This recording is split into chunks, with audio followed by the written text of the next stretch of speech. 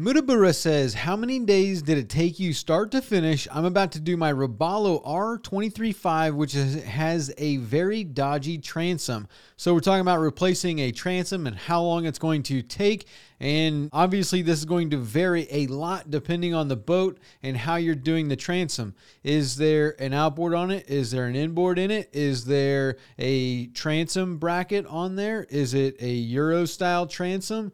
Is it an inboard? So there's a lot of different variables here as far as how long it's going to take you to do the transom. But just for simplicity's sake, let's talk about it like it's just a straight up engine mounted to the back of the transom, and you're going to do the transom from the outside. There's two different ways to do transoms. One, you do it from the inside, where you got to cut out part of the floor, depending on the access, cut out part of the floor and cut out the inside shell and do it from the inside so you don't mess with the outside fiberglass of the hull. Or the second way, depending on the boat, is you cut it out from the outside and you cut it around, leave a lip there, and then do the transom from the outside, not having to mess with the inside. So on a lot of center consoles, that's generally how you're going to do it, is from the outside. On other boats, depending on the transom, you're going to do it from the inside. So if you got one outboard mounted to the back of the boat, you're generally going to take one full day just to get that engine off of the back of the boat, get all the things de-rigged. So you're going to have like through hull fittings, you're going to have the drain plug, you're going to have your deck drains, you're going to have the engine mounted on there, possibly have trim tabs on there that you got to pull off, a ladder that's going to need to come off. You're going to have to pull the rub rail off of it. You've got to get the HIN number off of there. You're going to have to, let's see, what else do a lot of transducers might be mounted on there.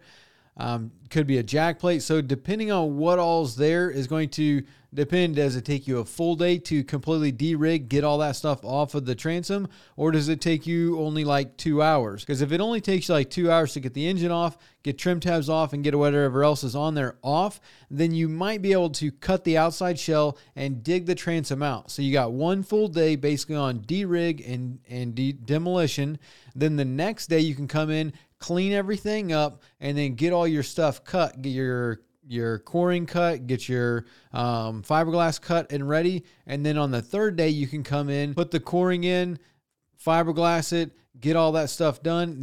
Now you're on day 4. So then the 5th day, you're going to ferret and then hopefully lay some gel coat or paint, whatever you're doing with it. And then you're going to need a whole nother day to re-rig it. Generally, it's going to be about 6 days. Now, if you have a bracket on the transom and you've got a lot more stuff, then go ahead and add another day. So you got about 7 days.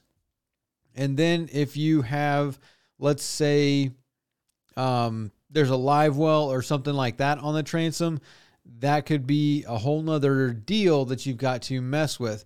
So I would say, depending on how bad it is and what your access is, you're going to be anywhere from 6 to 10 days to be able to completely demolish the back of the, de-rig everything, demo everything, clean it all up, get it all glass, put back together, painted, buffed, and then put back together. That's going to be pretty close in there. A lot of people, some people can do it within a week, depending on how much work you're putting in there. But you're always going to have like some downtime when you're doing glass and stuff like that, because there's always dry time. You've got the first couple days are going to be like long days and you put a lot of work in. And then like the 3rd, 4th day, when you start actually fiberglassing, it actually kind of gets a little bit less, because you lay on your first layer of glass. That might only take you, an hour or so. Then you got to wait for that to tack up. So then you wait a couple hours, put on the next layer, wait a couple hours, put on the next layer, and then, finish it with one last thing. So it's kind of like the process gets kind of spread out depending on, what exactly you're doing and when you get towards the end. And then obviously when you paint it or gel coat it, you've got to wait for that to dry before you de-rig. So the days, as far as like time wise, it's going to be 6 to 10, but as far as like actual days, I would say same thing, 6 to 10, and it might go a little bit more depending on, are you doing it yourself? How much time do you have per day to do it? I mean, if you've only got a couple hours in the day, then it might take you a couple weeks to do it because you come home from work, you're trying to demolition and get everything cut out. You might not get everything done in 1 day, 2 days, 3 days like you'd like to. So that's about how long it's going to take for your average transom.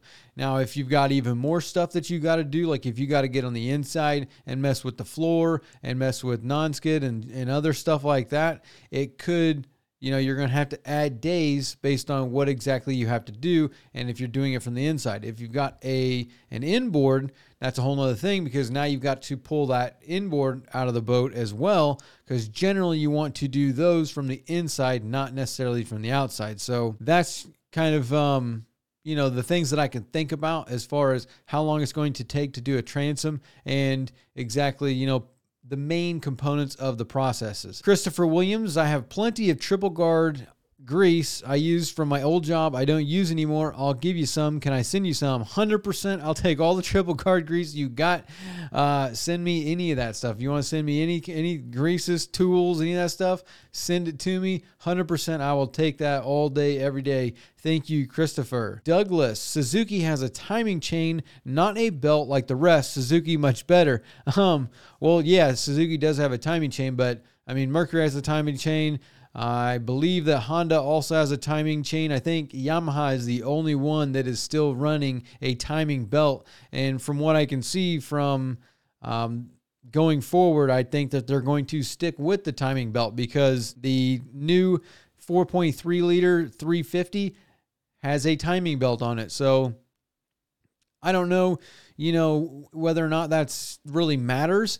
It's just it's a maintenance item, whereas a chain's not a maintenance item. The downfall to having a belt is that it could break, and especially with Yamaha, all their engines, for the most part, are interference engines, and all that means is that the engine itself, the actual power head, you've got valves that open up and you got pistons that come up. So as the piston comes up and the valve opens, if it goes up and down like this, if it hits that, they call that an interference motor. Whereas if it is, a lot of the other ones, they aren't interference engines. And so if the piston comes up, there's no ability for it to hit that valve, which is the big thing when it comes to the timing of it. I don't think they've had any problems with it, in my opinion, in my experience, working on thousands of Yamahas. I don't think there's a problem with having the timing belt, and that the belt or the chain, either one is better. The timing chain, yeah, it's maintenance free, but pretty much all the engines that they make now are maintenance free as far as the valves and the shimming and any of that stuff. The power heads themselves are pretty much maintenance free. So I guess, yeah, Yamaha having a maintenance timing belt and have to change that timing belt every, I think, 1,000 hours, depending on the model. They used to say every 1,000 or every 10 years, but I think that has changed, and now it's just every 1,000 hours. It doesn't matter the age on the belt anymore. But whether one's better than the other, I don't know about that. Suzuki makes a phenomenal product, so, there is that. Maliko de Souza, you'd have to run a bunch of numbers. Each user will be different. We bought a heat pump for our home. I ran the numbers after a few months. The savings in natural gas versus electricity was negligible. It would take us decades to recoup the cost, and the pump has only a 10 to 20 year lifespan. He's comparing this to the Shero props and, whether or not it's worth spending the money to get the propellers or not. But again, you'd have to run the numbers and whether or not you're going to burn enough fuel and have enough fuel economy savings to justify the price of the propeller. But it is a good observation with talking about this pump where things wear out. And so, yeah, if you spend money on something and you're supposed to be saving money, like, if you buy a lithium battery, if you buy a brushless trolling motor, if you buy a solar panel, stuff like that, you're buying something and you're spending more money based on the fact that you are on the assumption that you are going to either save money, it's going to last longer, or it's going to perform better. It's kind of a good thing to be thinking about and looking at. Like, if you don't use your boat enough to where buying, let's say the trolling motor, buying a brushless trolling motor versus a brushed trolling motor. The price for the brushless is going to be a lot more. But if you only use your boat, say, 10 times a year, and you only use the trolling motor maybe 3 times out of that year, the price isn't probably going to matter, because by the time you wear out the brushed trolling motor, you're going to have so many years of use out of it that it's not going to matter to you. Same thing with the lithium batteries and the lead acid batteries. So if you're using your boat all the time and you put a lot of wear and tear on it, meaning that the more you use it, the more you're going to beat up the battery, the sooner they're going to die. So maybe investing in lithium is a better option for you, because you're going to get more years of use out of it, opposed to buying more lead acid batteries in a shorter period of time because of the amount of use that you use it. Like, if you're using your boat every day, you're starting your engines multiple times a day, then you're going to wear out a lead acid battery in 2 to 4 years, whereas you might get 10, 15 years out of a lithium. So, you might be able to save money there, whereas someone else, it might not justify the price to get something like that, because by the time they wear out with the normal thing, like his example being the pump, it's negligible. And did you really save any money? Did you really get a benefit out of buying that product or not? It's just something to think about and a way to look at things. Chrisum 2042 have owned both. My last 2 engines have been Yamaha 250 SHO and a Yamaha 300 on a 22-foot and a 24-foot bay boat. Really like both. My Yamahas have run perfect, so did my previous Suzuki that I ran hard for 12 years. Don't know about now, but previously, if a person purchased during a promotion, the Suzuki came with 6-year warranty. My 2019 and 2022 Yamahas came with a 5-year warranty. Think it's typically 3 years without promotion. My experience, Suzuki is quieter and more fuel efficient. Yamaha has larger dealer network and easier to find certified Yamaha service. Both are extremely reliable engines. I really like my Yamaha engine. That being said, if I decided to change to a different bay boat manufacturer with Suzuki 300 or 350, I wouldn't hesitate on the Suzuki if I like the boat. I'm with you 100%. I think Suzukis are super reliable and quieter. Yeah, honestly, Yamaha is probably the loudest engine out there. Mercury is probably the quietest outboard out there as far as quiet and loud goes. Honda is probably somewhere in the middle. I think that they're pretty quiet, so they're probably neck and neck with Suzuki. Suzuki super quiet, super reliable. You got 12 years out of yours. I would be in the same thing, that I wouldn't not buy a boat because it has a Suzuki or a Yamaha. I think they're both reliable engines, both really good. I think Yamaha does have 6-year warranty now. This is 2024. I don't know.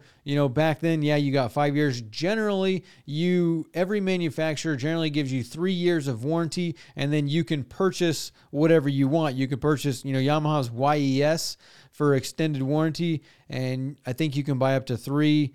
There for a time, you were able to buy 5 years extra. Same thing for Mercury. They come with 3-year factory standard warranty, and then you can buy 1, 2, 3, whatever years you want. Mercury's a little bit different because they have different levels. Like you got a platinum and a gold, and that could get kind of depending on what you're doing. That might be something to think about. I don't know. It's hard to explain. If you have platinum, pretty much everything's covered. If you have gold, very minimal stuff is covered. So I generally tell people to buy platinum if you're going with Mercury. Captain Pepin, the 300 AP Suzuki is equally reliable as the Yamaha. Yes, equally. Both are spectacular engines. Suzuki is quieter, used to be substantially less expensive, but still less expensive. I can't find anyone with over 5 years and 500 hours on an AP 300 that can say anything bad about them. But all outboards are overpriced. I think they are up more than 35% in the past few years, and the yen has actually softened the US dollar. So everything you got right there, I'm with you 100%. Suzuki being just as reliable as Yamaha. Yep, I agree. The 300 AP probably is a little bit underrated than it really should be. I think you're right. It doesn't get as enough credit as it really should. I still think that the Suzuki 140s don't get enough credit as they should either. I mean, those are super reliable and they last a long time. Them being cheaper, yep, they have always been cheaper, and that's kind of the image that Suzuki has right now in the market because they have been selling everything so much cheaper than everybody else. You know, you go buy a it used to be almost $12,000 to $15,000 less than a Yamaha or Mercury, depending on what you're buying, like a set of twins or something like that, or a 300, 350. But Suzuki, again, quieter, yeah. Mercury probably quietest.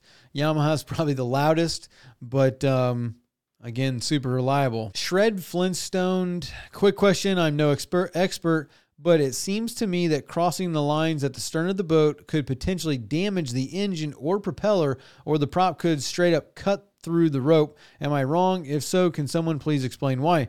So we're talking about, you know, how you tie up a boat. Generally, when you tie up a boat in a slip, if you've got a tide swing that you've got to deal with, like anywhere near the ocean, even some lakes have a tide swing. So as the tide goes up and down, you need that boat to be able to go up and down with it, because if you don't, then you could have the boat get caught on a rope and tip over and sink. It could get caught under a dock and sink. It could get, you know, hung up in the air and rip cleats out of the boat. Multiple bad things can happen if you don't tie up your boat properly.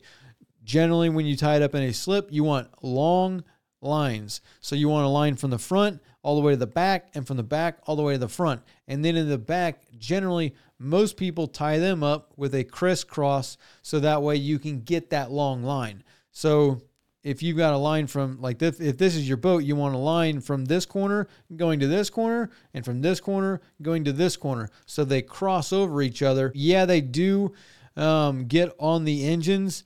They do get around the propellers, but generally, when you think about it, the line is not like, you know, taut all the time. It's mainly like, it's just there, and the boat's going up and down, and the boat's, you know, floating around in the wind and kind of moving around. So it never really, like, you know, has this position where it's going like a propeller's going to cut the line and cut through it. I guess over, a long time, like if you're using the same lines for 10 years, you know, over that period of time, the prop might be able to cut it. And then also the water, it floating, it moves around. It's not enough pressure. The line will give, so you're not going to mess up the propeller by like bending it or anything like that. Worst case scenario, if you leave your boat in all the time and you have to go through a lot of storms and stuff like that, the line might rub a little mark on the chap on the side, like the back of the drive shaft housing or something like that. Other than that, just the way that it's floating, and the boat will push down, come up, it'll move around. The lines just kind of find their way to where it doesn't. And again, the boat's floating around, so having them crossed and long allows the boat to, you know, move a little bit this way, and then as soon as this line gets tight, it pulls back, and then the boat floats back this way, and it just kind of like floats back and forth in between those lines, and it's like, you know, suspended there based on the tension, but it's not enough tension to where the lines can't move around with the boat as it goes up and down.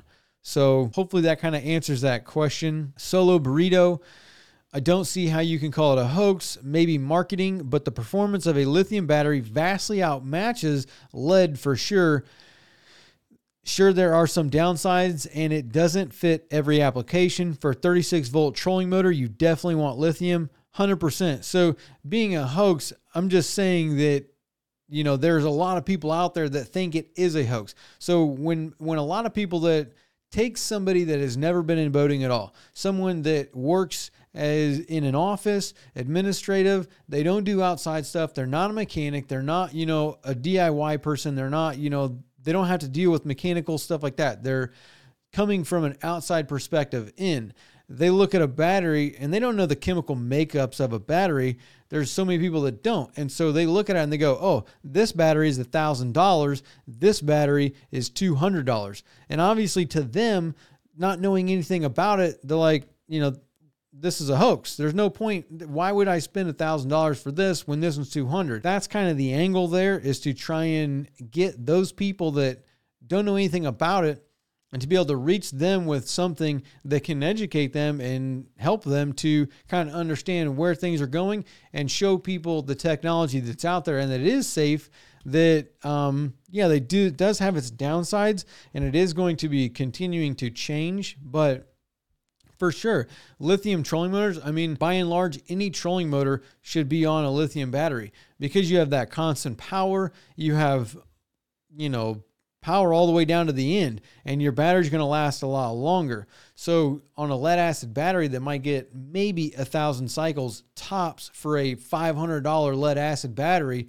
for $1,000 lithium, you're going to get 6,000 cycles out of the battery. So it's like, why not have a battery? You spend $500 more, but you have a battery that lasts 5 times as long. And you can use that battery all the way down to like 20%. Most of the BMSs will, start to tell you, give you warnings, and like they don't let you generally take it all the way down to 0%. But 100%, it's lithium.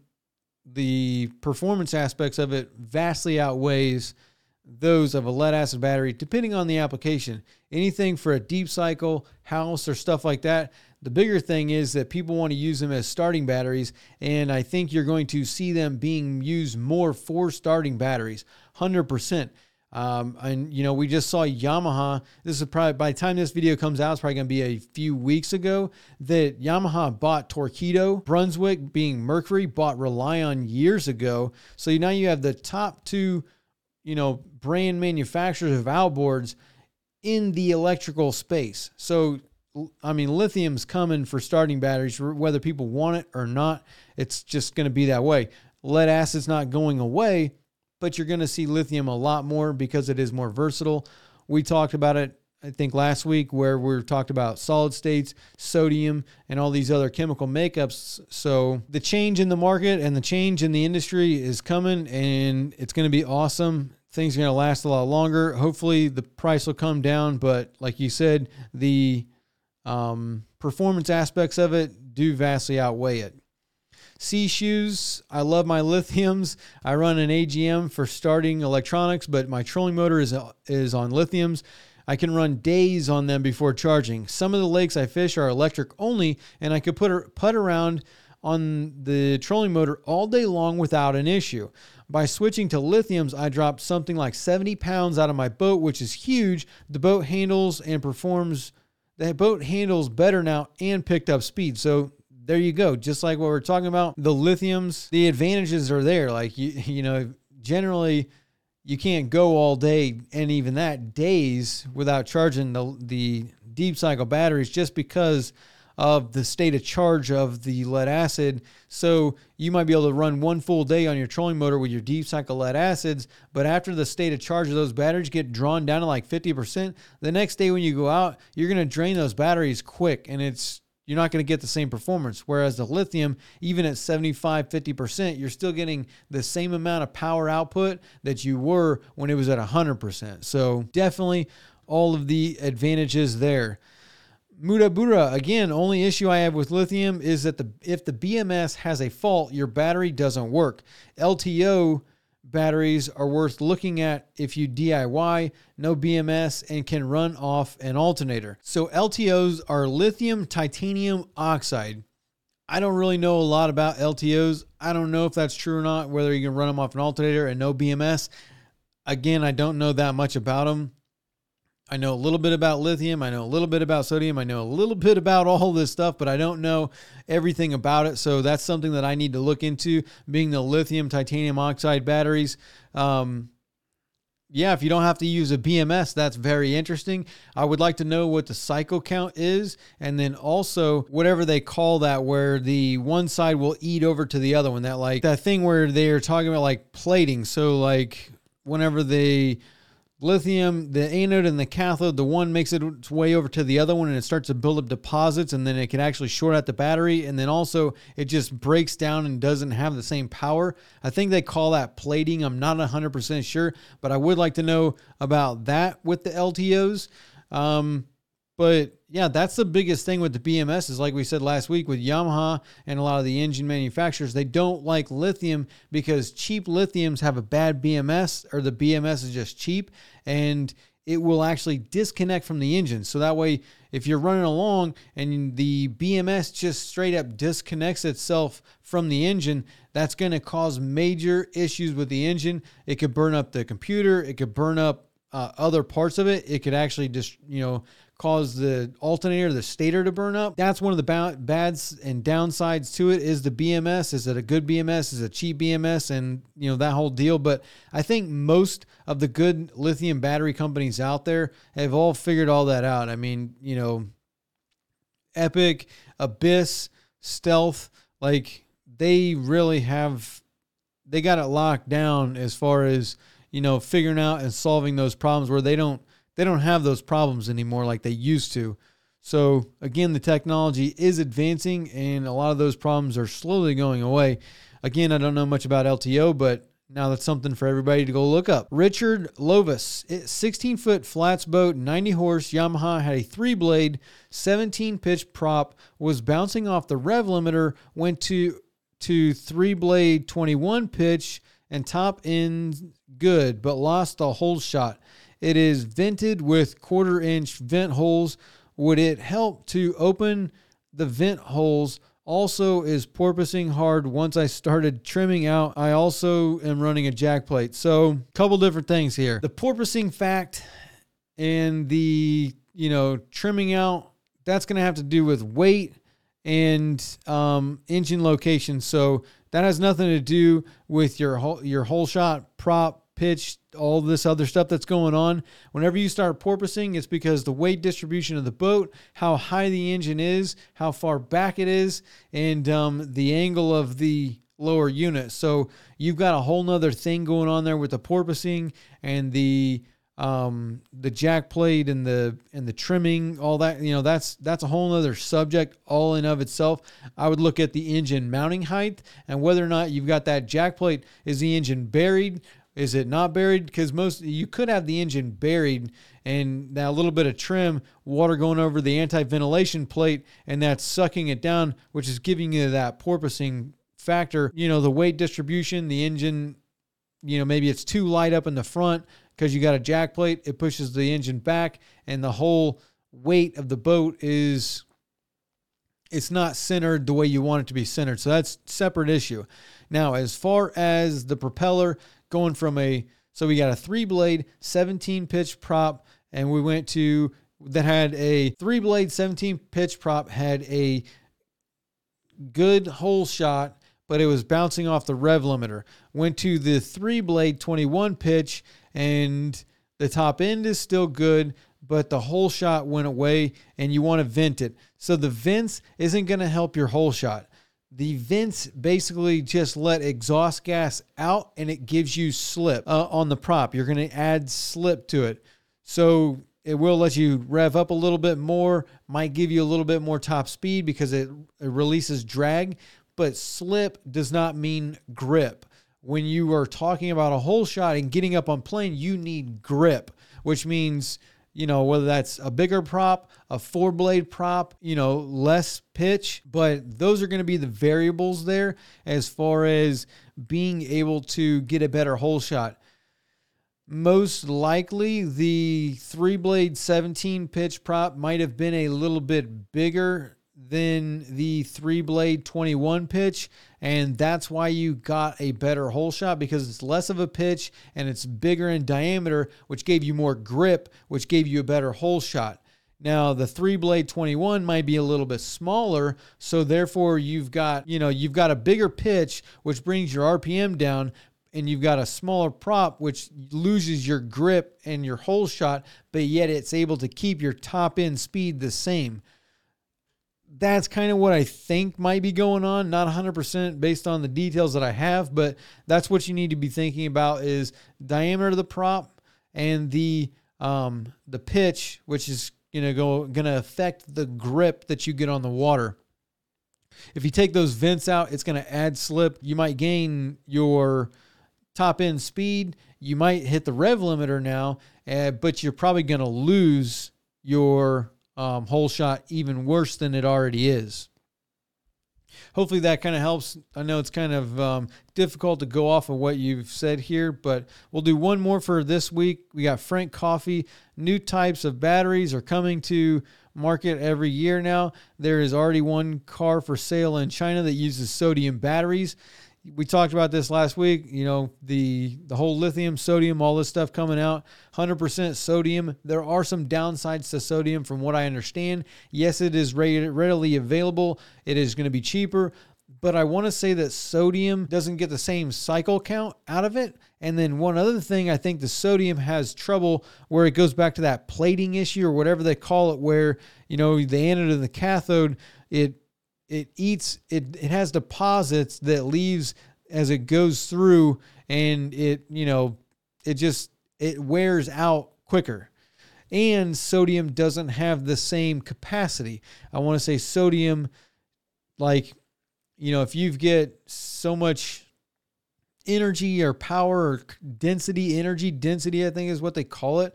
Like you get, let's say you get this much density out of a nickel, manganese, cobalt, and you get this much out of an LFP. I want to say that you get like this much out of a sodium. So the capacity is a lot less, which means less range. I'm not 100% on that being the only problem. I'm sure there's some political stuff that goes into this too with, you know, sodium being so readily available, but I don't know all the ins and outs of all these chemical makeups, where they source the products and all that, but 100% that is definitely on the market. We've been talking a lot about batteries lately. Let me do one more since that was just another battery comment. The Diplomasta 2005 DFI 150 here. It appears that these air and fuel injectors don't have any screens in them. When looking at the microfiche, is that true, or are they simply not shown?